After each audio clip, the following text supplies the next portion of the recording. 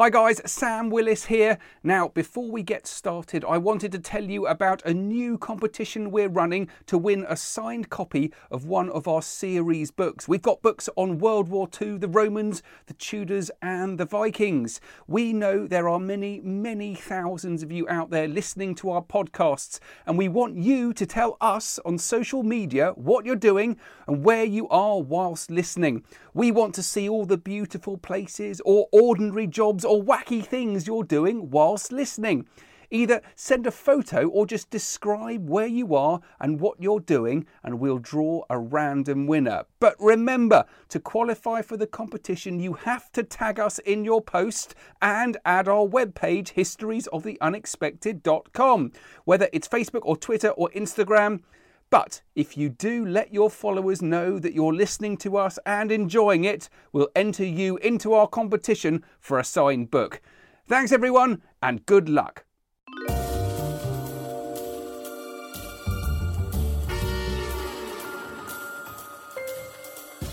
Hello everyone, and welcome to Histories of the Unexpected. This is the show where we demonstrate that everything, simply everything you can possibly think of, has its own history, like magic, slugs and marbles. Marbles? That is a marvellous subject for an unexpected history for homeschooling.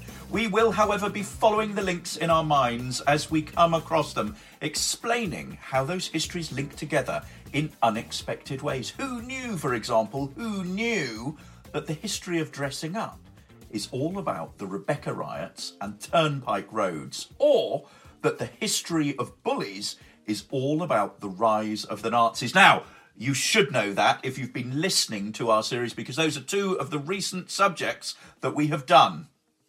Yep, and it was great fun doing both of them. Everyone, the man sitting opposite me, well, he's not actually, because we're in lockdown. He's the other end of town. He will help pilot us through this wonderful historical world. He is one of the country's leading professors of history. It's Professor Extraordinaire, James Daybell. Hi, James. Hello, Sam. And the man not sitting opposite me, but sitting in his shed across town, is the wonderful, famous historical adventurer who's not doing much historical adventuring at the moment during lockdown, but he is still Dr. Sam Willis. Hello, Sam. Hello. I was on top of the Great Wall of China several months ago, and I'm missing it now. I'm missing my adventures in Asia. I bet you are. But they're coming out on a TV station near you very soon, aren't they? Oh, they are actually. Yes, they are. They were going to be on National Geographic. I didn't do that as a deliberate plug, but no. Relics of China will be out on National Geographic quite soon. Excellent. Now, guys, excellent. This is another episode in our special homeschooling series, and in each episode, what we do is we take a subject that I bet you don't think has a history, and then we prove that it does. And today is one that's familiar to all of us. It's also fundamentally important to history, to how we understand history, to what happened in history. We are doing the history of sharing, which, of course, is all about Karl Marx and the Communist Manifesto. But before we go into that aspect of sharing, we're going to do a bit of brainstorming and think about how else we might think about sharing in history.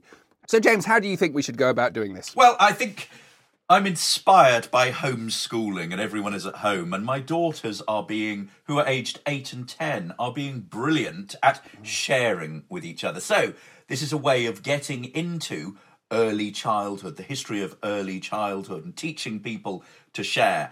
If we go up a level, we can think about it in terms of cooperation at an international level. So it's diplomatic nations coming together to share resources. Think about the League of Nations or the United Nations, or even the emergence of the EU, where people band together and share things. Think about it in terms of post the Great Depression, which began in 1929 and it lasted till 1933, and in the US led to the New Deal and President Roosevelt's pump priming of the economy, where he basically threw public money to get everything started again. And that can be seen in terms of sharing. Or you can think about it in terms of community and cooperation at a very local level. You can think about working class women in Victorian England, and there's lots of evidence for them banding together, sharing things to make ends meet, lending each other money from week to week so that people can afford and aren't left out, helping out with childcare and that kind of thing. And finally, it's a model for social relations in the 16th and 17th century. It's basically how early modern marriage worked. It was a balance of things, husbands and wives sharing. And to illustrate that, I have a quote here from John Dodd and Robert Cleaver's conduct book. This was basically a how to be married manual, and it's entitled A Godly Form of Household Government for the Ordering of Private Families According to the Direction of God's Will. And listen to this. The duty of the husband is to get goods, and of the wife to gather them together and save them. The duty of the husband is to travel abroad to seek living, and the wife's duty is to keep the house.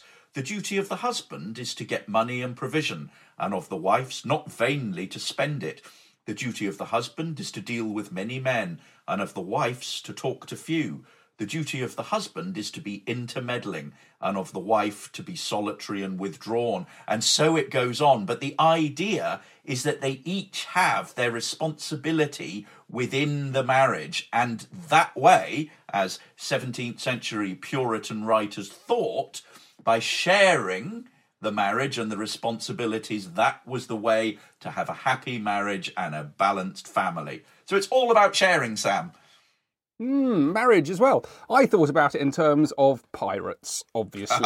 This is some of the articles. So pirates in the 18th century lived by certain rules, and they were obsessed by fairness and sharing. This is from Bartholomew Roberts' articles on his ship, the Royal Fortune, in 1720. Every man has a vote in affairs of moment. His equal title to the fresh provisions or strong liquors at any time seized, and use of them at pleasure, unless a scarcity make it necessary for the good of all to vote a retrenchment. And then another one here, 1723. This is a guy called John Phillips, and he had 4 companions. They seized a schooner on the high seas owned by a guy in Boston. And what they did is they renamed the ship the Revenge, and they swore to some pirate articles. And it says here, the first one is that every man shall obey civil command, and captain shall have 1 full share and a half in all prizes. The master, carpenter, boatswain and gunner shall have 1 share and a quarter in all prizes. So it makes you think about how people operated on ships in the 18th century. And these are examples from pirates, but there are also examples from the Royal Navy itself. And what they did was they would share prize money. So if in a battle they managed to capture an enemy ship, then the prize money was shared out fairly amongst all the crew, though the captain and the officers would get a little bit more. So that's one way of looking at sharing. I was also thinking about it in terms of the Normans, James, because we've done quite a lot about the impact of the Norman conquest in 1066. And one of the key things the Normans did was they introduced something called primogeniture, which means that the oldest son inherits all of the land. And that was very, very different to how it happened in Anglo-Saxon times. So if you were a landowner and you died in Anglo-Saxon times, the land would be shared between your children. But the Normans changed that and made sure it all went to the eldest son, which also meant that most of the land would stay in the hands of fewer people. And that is a cracking link for us to move on to talk about Karl Marx and the Communist Manifesto and how sharing was so important to this period in history. First up is we need to think just about what Marxism is. Well, it's a theory developed by Karl Marx in the 19th century. And what it does was analyse power and conflict in society. It explained why there was an uneven distribution of wealth in society. It was an idea that went on to profoundly influence communism and also to change the world. And as historians, what we are trying to do now is look back on that period and understand exactly how it made those changes. And a key idea behind Marx's beliefs was a slogan that was popularised in a letter which he wrote to the Social Democratic Workers' Party of Germany, which is a socialist party in Germany. He wrote it in 1875, and he wrote this at the end: from each according to his ability, to each according to his needs. So the principle refers to free access to and distribution of goods, capital and services. Listen to it again. From each according to his ability, to each according to his needs. What he's saying is that if you have a skill or ability, then you provide that skill in society. And if you have a need, then that need is provided for. In the Marxist view of the world, this arrangement was possible because he believed there would be a huge abundance of goods and services that would develop in a system under his model, that there would be enough to satisfy everyone's needs. Now, I'm just going to read the full quote in this letter to give it to you in context. In a higher phase of communist society, after the enslaving subordination of the individual to the division of labour, and therewith also the antithesis between mental and physical labour has vanished, after labour has become not only a means of life, but life's prime want, after the productive forces have also increased with the all-round development of the individual, and all the springs of cooperative wealth flow more abundantly, only then can the narrow horizon of bourgeois right be crossed in its entirety, and society inscribe on its banners, from each according to his ability, to each according to his needs. Now, just before we move on and James explains a bit more in depth here, I want to just explain a little bit about Karl Marx's theory of history, because this is fundamental to it. First of all, he believed that there was a stage called primitive communism. So in the Stone Age, all people were equal and they shared work according to their talents. This then changed in the Middle Ages with feudalism. We've done a podcast on feudalism. We called it The History of Presence. Now, at this period, what happens is the majority of people were peasants, but they were exploited for their labour by their lords. The next stage is capitalism. And this is all to do with the growth of trade and industry, the Industrial Revolution, and it means that there's a rich class of business owners. Capitalists is what Marx called them. And he believed that they paid their workers only a small fraction of the money made from the labour, and they made a huge amount of money. Now, after this, he believed of communism. He meant that the exploitation of the workers under capitalism would lead them to rise up against the capitalists in a revolution. And after this revolution, there would become a state of equality in which there would be no classes and all property would be owned by the whole of society. So there you are. That was Marx's views on it. So James is now going to tell us about his Communist Manifesto. I am. And I have, for a long time, I have been very interested in Karl Marx. And it dates back to when I first visited the old British Library, when the British Library was in the British Museum. And I went in there. It's a wonderful rotunda building. So it's a huge dome. And I sat down at a desk and was working away and calling up books. And then, as I left, I realised that there was a little nameplate on it. And I had been working that very day in the desk that Karl Marx wrote many of his famous works, one of which I'm going to tell you about now, which is the Communist Manifesto, also originally known as the Manifesto of the Communist Party. And this is a political document first written in 1848 by the German philosopher Karl Marx and his friend and collaborator Friedrich Engels. The two of them worked together for a long time and shared many of their ideas. Now, it was first commissioned by the Communist League and originally published in London, just as the revolutions of 1848 began to erupt. And these were revolutions that took place in many of the capitals throughout Europe, but importantly, not in London. The British, for one reason or another, had always done just enough to dampen the flames of social unrest that prevented a revolution from taking place there. The ideas after 1848 were developed after the 1871 revolution in Paris and were translated into a range of different languages: German, Russian, English, Polish, and Italian.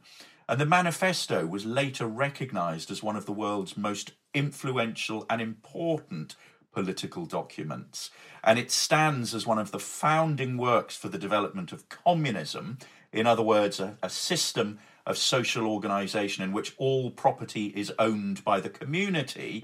And as Sam just said in the quotation, each person contributes and receives according to their ability and needs. And also it's been part and parcel of the rise of socialism. And this again is a political organisation or social organisation that advocates the means of production, distribution, and exchange should be owned or regulated by the community as a whole or by the state. And overall, the manifesto presents an analytical approach to what Marx and Engels described as class struggle between different social classes, historical and then present. And the class conflicts, they argue, were contained within capitalism and the capitalist modes of production. Now, capitalism is basically a social system, political and economic system in which a country's trade and industry are controlled by private firms for profit, rather than, as in communism and socialist systems, than by the state. And what is at the centre of this is that there is conflict inherent in the way in which things are organised. And I'm going to unpack that for you. And the Communist Manifesto is comprised of 4 different sections. And in it, Marx and Engels' theories are summarised concerning what they see as the nature of society and politics. And their argument is that the history of all hitherto existing society is the history of class conflicts. And at the end, they argue for a forcible overthrow of all existing social conditions. Now, I'm going to go through this in detail. Some of the ideas are quite complex, but I will put them in as simple form as possible. And I want to start with the introduction to the manifesto. And it's here that we start with Marx and Engels pointing out that European powers have identified communism as a threat, but also it talks about the power of communism to change the way in which things worked. And according to Marx and Engels, the communist movement required a manifesto, which is what they were giving it. It starts, a spectre is haunting Europe, the spectre of communism. All the powers of old Europe have entered into a holy alliance to exorcise this spectre. Pope and Tsar, Metternich and Guizot, so we're talking about political leaders here, French radicals and German police spies. To end this, communists of various nationalities have assembled in London and sketched the following manifesto to be published in English, French, German, Italian, Flemish and Danish languages. It then moves on in part 1 to talk about the bourgeois and proletarians. And it starts with the quotation that all history of all hitherto existing society is the history of class struggles. And what I want to do here is pick up on some of the stuff that Sam was talking about earlier on to give you the nuts and bolts of Marx's view of how society worked and evolved across history. Now, this view of history is known as historical materialism. In other words, it's a sort of materialist conception of history. And this may sound complex, but basically at the heart of it lies the very simple idea that what makes things change in history is the struggle to provide for physiological and material needs. And at its most basic, we're talking here about the need for food and shelter. And if you think about very primitive societies and how that then ends up in more complex industrial societies, it's still the same thing that motivates individuals. It is that need to basically provide for themselves. And Marx argues that the fulfillment of these needs is never completed. He writes, the satisfaction of the first need leads to new needs. And he identifies the ways in which human needs are met as the most important influence on human history. So this effectively is what propels things to change and go forward. The next thing that you need to understand is that he argues that it's the economic structure of society that forms the base upon which all other aspects of society rested. So the way in which the economy is organised is central. And the way in which he thinks about that is that what you have is different elements. Now, first, the most important of these are the forces of production. These are tools, technologies, raw materials. These forces of production are then combined with human labour power and are transformed into goods to meet human needs. So what we have then is this interaction between raw materials and human labour that creates relations of production between people, and these relations, he argues, rest on cooperation or subordination. So there, at a very sort of basic level, we're talking about the fundamental economic structure of society. We then move on to something called the superstructure. And there's a very fundamental distinction between the basic economic structure of a society that are determined by the conditions under which wealth is produced in that society, and the superstructure. And the superstructure is basically laws, institutions, government, the press, literature. You could fit education and schools in there. And for Marx, the rest of society, the superstructure, is tied to the economic base. So the superstructure of political institutions and legal systems was derived from the forces and relations of production. Okay? And what he argues then, these are the sort of basic building blocks to understand how his theory of history works. Because as Sam was saying, what he argues is that what we see is history unfolding through a series of stages or distinct epochs. So we move from the Asiatic to the antique, to ancient society of Greece and Rome, to feudal society, to capitalist or modern bourgeois society. And what he argues is that each of these stages is determined by the prevailing conditions under which wealth is produced. So if we think about our feudal period, there you have everything based on ownership of land. In capitalist or bourgeois society, it's through the ownership and control of capital. So it might be the factories and the raw materials, which then allowed the factory-owning class or capitalists or bourgeoisie to dominate the workers or working class. Now, how does this then lead to change? He argues that the motor for change is class struggle. So classes are determined by their relationship of particular groups to specific conditions under which wealth is produced. So if we go back to our capitalist or bourgeois society, the capitalists own the means of production and oppress the factory workers themselves. Each age, he argues, contains a dominant class and one that would overthrow it. Each mode of production contained within it contradictions that would cause its downfall. So Marx believed that in feudal time, the bourgeoisie had struggled against the aristocratic landowners, and now the proletariat, or the working class, would do the same to overthrow them. And so we return to the quotation at the very outset of this section, which is that the history of all existing human society is the history of class struggles. And this is what Marx and Engels unpack in the Communist Manifesto.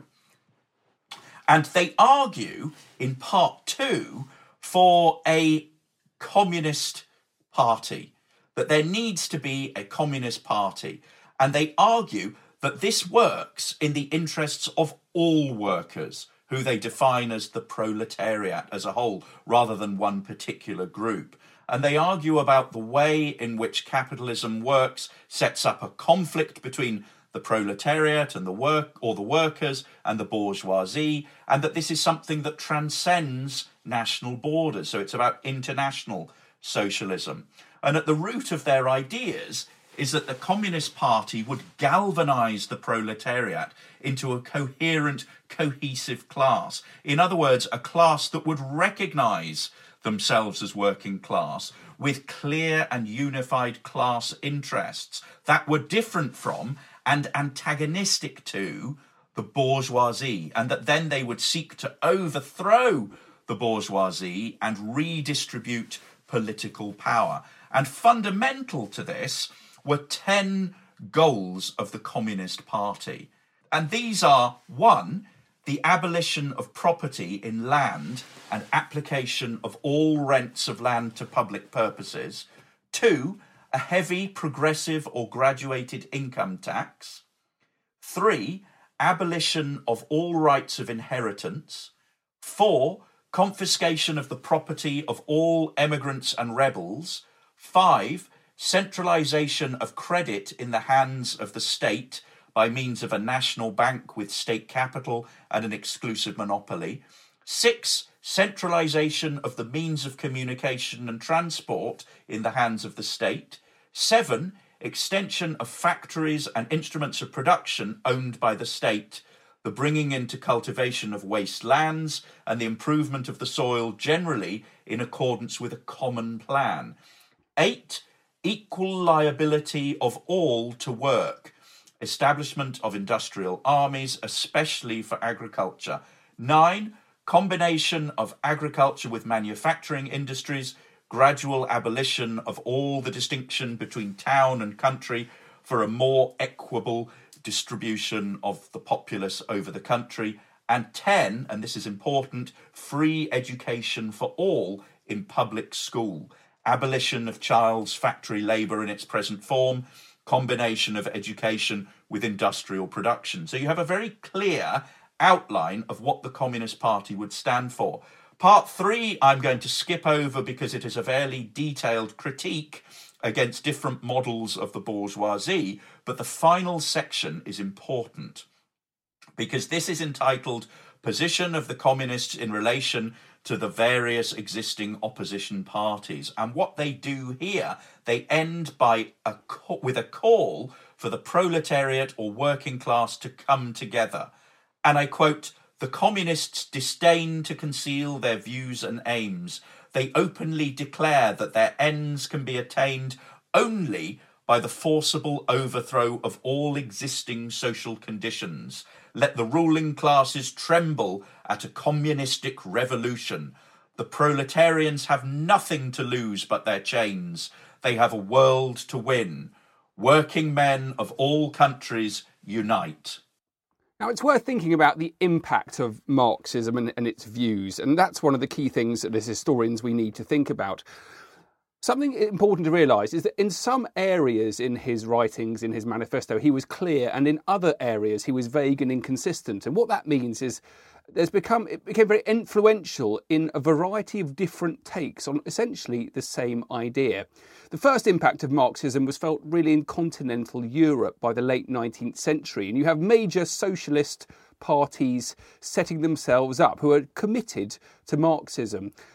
Parties like the Social Democratic Party of Germany or the French Socialist Party, those are two of the most important ones. But then a very clear division appears, and it's a division between those socialists who believe, as Marx believed, that violent revolution was inevitable, and those who argued that socialism could be achieved by evolution, and there was a certain democratic process involved as well. But both groups cited Marx as their authority. An example of one of the groups who believed revolution was inevitable were the Russians, the communists who led Russia into a revolution in 1917, which saw Vladimir Lenin take control. So essentially you have Marxism being split. And those who are more democratic in their views slightly move away from Marxism, while the others are intent on revolution. And it's chiefly under the communists, those who believed in revolution, that Marxism really spreads around the world. But the pure classless lines that Marx envisaged never actually really appeared. The most obvious examples here are that the Soviet, USSR, the Chinese and various other communist states were most only partly structured along the lines of the classless lines that Marx had in mind. And very powerful leaders like Lenin or Stalin in Russia or Mao Zedong in China really stretched his ideas to make sure that their own ideas fit and that they could defend their own behaviour according to Marx's ideas. At the same time, capitalism doesn't quite work out as Marx believed that it would. There was an evolution of varied forms of welfare capitalism, so capitalists looking after the people that were working for those capitalist businesses, improved conditions of workers in industrial societies. And at the same time, several communist states which set up then failed, or they survived and they proved to be dysfunctional. And that survival and the evident dysfunction of those big communist states has quite clearly discredited many Marxist ideas. The third world is really important here as well, where there is an anti-imperialist struggle, very clear in places like Africa. So you've got nations such as Ethiopia, Benin, Angola, Kenya, Senegal, where Marxism really did find a niche. And it did that because of this materialist analysis of the world combined with a militant sense of justice. So that's really how it came to be so popular, and also how it varied around the world. Anyway, time for a bit of a quiz. First up, what was Marx's famous slogan about sharing? Number 2, when was the Communist Manifesto first published? Number 3, can you name the stages of history that Marx believed in? Number 4, who sponsored the publication of the Communist Manifesto? Number 5, can you name 3 powerful communist leaders? And last but not least, what were the 10 goals of the Communist Party? There we go. And have we got a task, James? We do. And this week, it's a very simple task. And the task is, go and read the Communist Manifesto. It is so important when understanding Marx to actually go to his ideas. And it is available for you online on the intraweb very, very easily. If you just type into a search engine, Marx's Communist Manifesto PDF, you will pull up all sorts of different editions of it. Marxist.org, I think, has a copy of it that is very, very readable. And just work your way through it. Spend an hour or so going through it, and it will be time very well spent. If you wanted to do something more intelligent than that, you could look at you could make notes on Marx's criticism of capitalism, and then you could also counter that, and you could do something on criticisms of Marxism. Ooh, there's a challenge for you guys. Do please check out historiesoftheunexpected.com for all of the other stuff that we're doing, and please find us on social media. We are on Twitter, we are on Facebook, we are on Instagram. We'd love to hear from every one of you, and we've got more coming your way soon, so stay tuned, guys. Bye-bye. Bye, guys.